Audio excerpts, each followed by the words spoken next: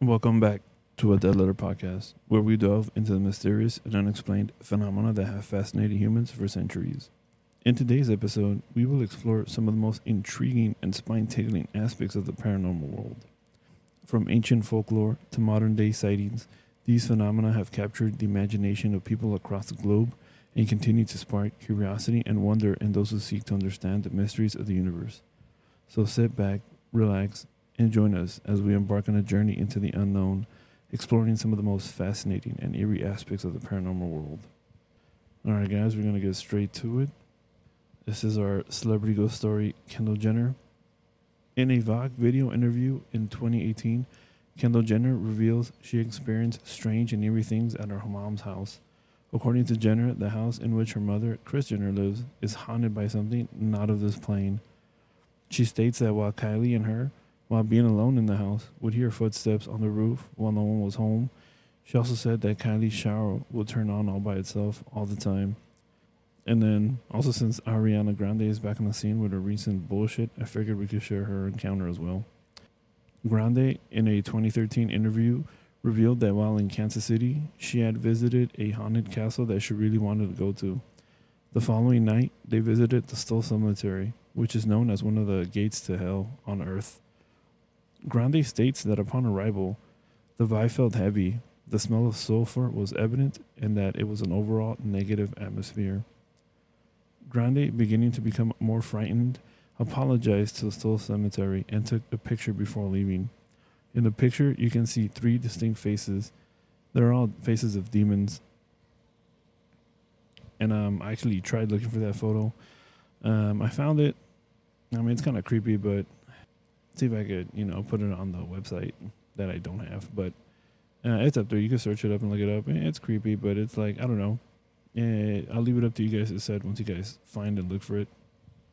And the last celebrity ghost story, we got it from Mr. John Wick himself. During an appearance on Jimmy Kimmel Live in 2014, Keanu Reeves revealed that when he was about 6 or 7 years old, he had a paranormal encounter. He states, "We were in one of the larger bedrooms of the house. It was me, my nanny, and my sister who was asleep across from me. I'm kind of just hanging around being a kid when all of a sudden this jacket comes waving from the doorway. This empty jacket with no body, no legs, nothing, and it just disappears. I was a little kid, so I thought it was interesting, but I looked over to my nanny and she was terrified. The fact that she saw it too meant it was a real experience. And probably you weren't supposed to see that shit. No, that's fine. Alright, let's get into our personal encounters. This one comes in from T. When I was younger, I lived in a haunted house. It had an eerie and heavy feeling to it upon entering. One afternoon, while I was doing my homework in the living room, my dog ran to the bottom of the stairs and just stared up. It spooked me a bit because I called him and he wouldn't react. He started barking and growling aggressively, which really began to freak me out. I eventually got up and pulled him away, making sure I didn't look up the stairs. We had other things happen in the house, like the sink and shower turning on by themselves, even though no one was there. We started hearing a pacing back and forth in the hallway upstairs that would keep me up at night. There was another instance where I was watching TV and I saw my mom come from the kitchen and head upstairs only to see her enter the house a few moments later. I asked her how she did that, and she responded, "Did what?" After moving out, my dad told me he once saw someone that looked like my mom on the stairs. He said he got up at night to use the restroom, and when he came out, he saw my mom walking towards the stairs, heading down. He called out to her, but got no response. He went to the bedroom and saw mom sound asleep in bed. Shit, some doppelganger crap right there, huh? Alright, this one comes in from B. When I was younger, we used to live in a house in the country. My parents, who were skeptics at the time, never expected their first home to be haunted.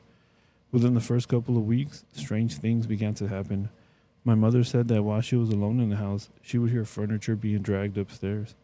So she would go and check and find all the doors to the rooms open, but the furniture would be in place.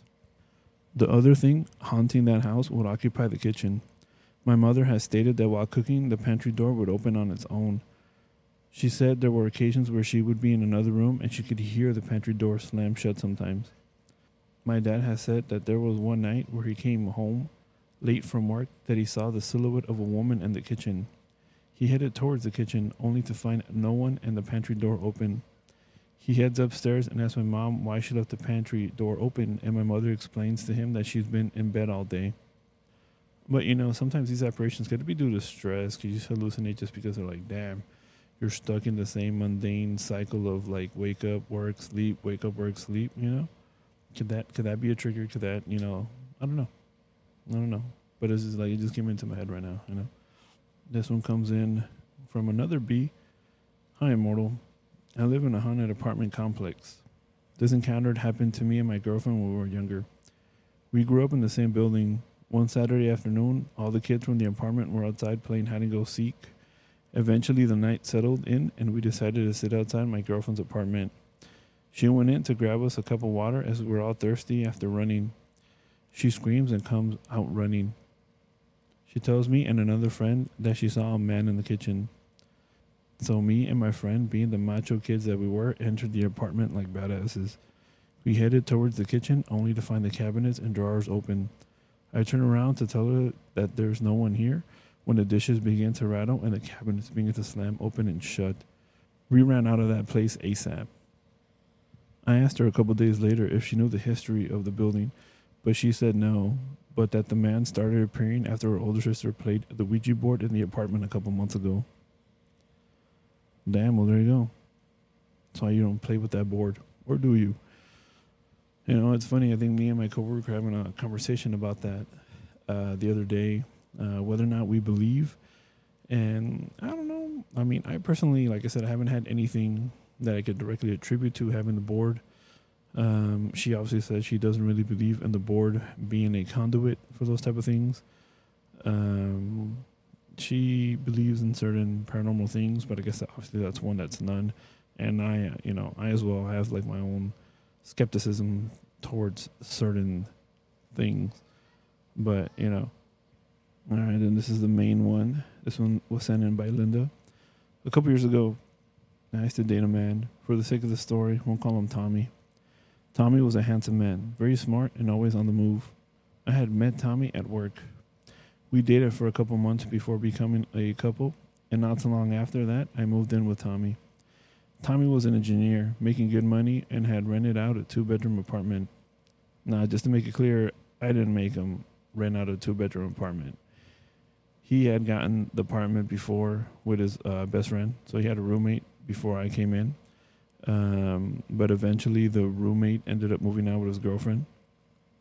He had rented out a couple times before, but no one would stay past 3 months. I asked him if they gave him any reason to why they just left abruptly, but he responded that no one gave them any reason. For the first couple of months, everything was fine in that home.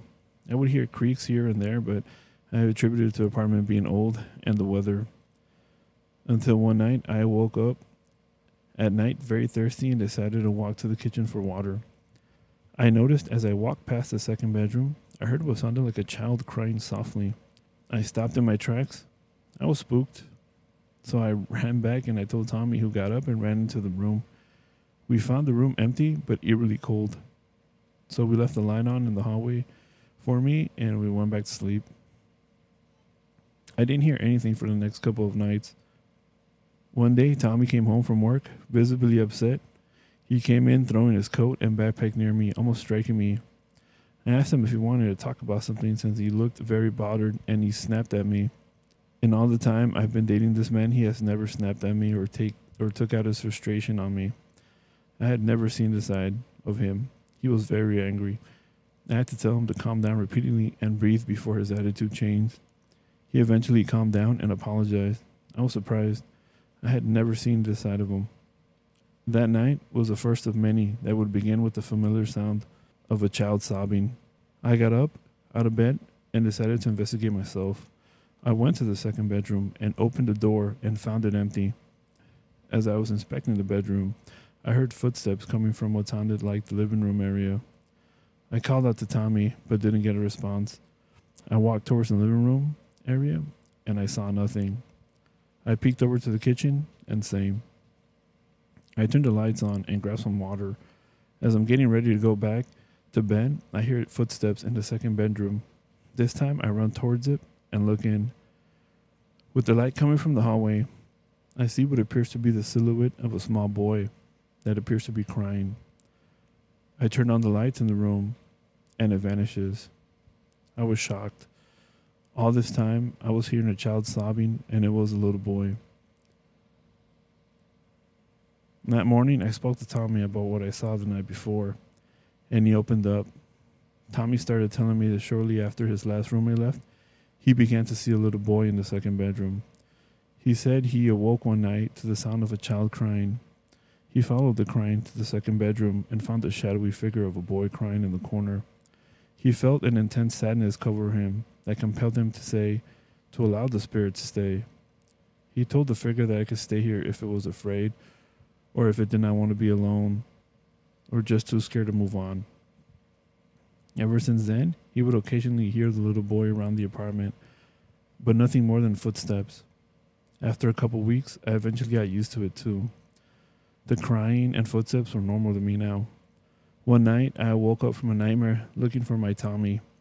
I reached over to hug him, and he wasn't there. I started calling for him, but I didn't get a response, so I got up to check the apartment. I found him huddled in the second bedroom, hugging the little boy, but what was standing above him was not a boy, nor human. Standing next to him was a large shadow with yellow glowing eyes. I called Tommy to get up, but he didn't move. I turned on the light, and he jumped up. Whatever he was hugging was gone, and whatever was standing next to him headed towards the window. He came to and went back to bed. In the morning, I asked him if he remembers getting out of bed last night. He said he remembers hearing the little boy call out his name, so he went to him. He said the little boy was sad, that he wasn't getting any attention from him. I told him I had a bad feeling that thing isn't a little boy, that it might be something else, something evil. I started looking into what that thing was that I saw standing over Tommy. There was no child spirit in that apartment, but a malevolent spirit. Started looking into how to get rid of it. When I brought it up to Tommy, he would get defensive and the activity in the apartment would intensify. The first night I spoke to Tommy about cleansing the house, we heard our dishes and kitchenware being thrown. The door to the second bedroom would slam shut at night. When I was alone in the apartment, I would hear deep guttural growls coming from the second bedroom. Started looking for help on how to get rid of it and found myself talking to the local pastor. I told him what was been going on, and he directs me to another one of his colleagues who's more experienced with these type of things. So I set a day where I knew Tommy would be out all day to cleanse the house. The day comes, and he arrives on time. As he steps in, he mentions how heavy the air feels.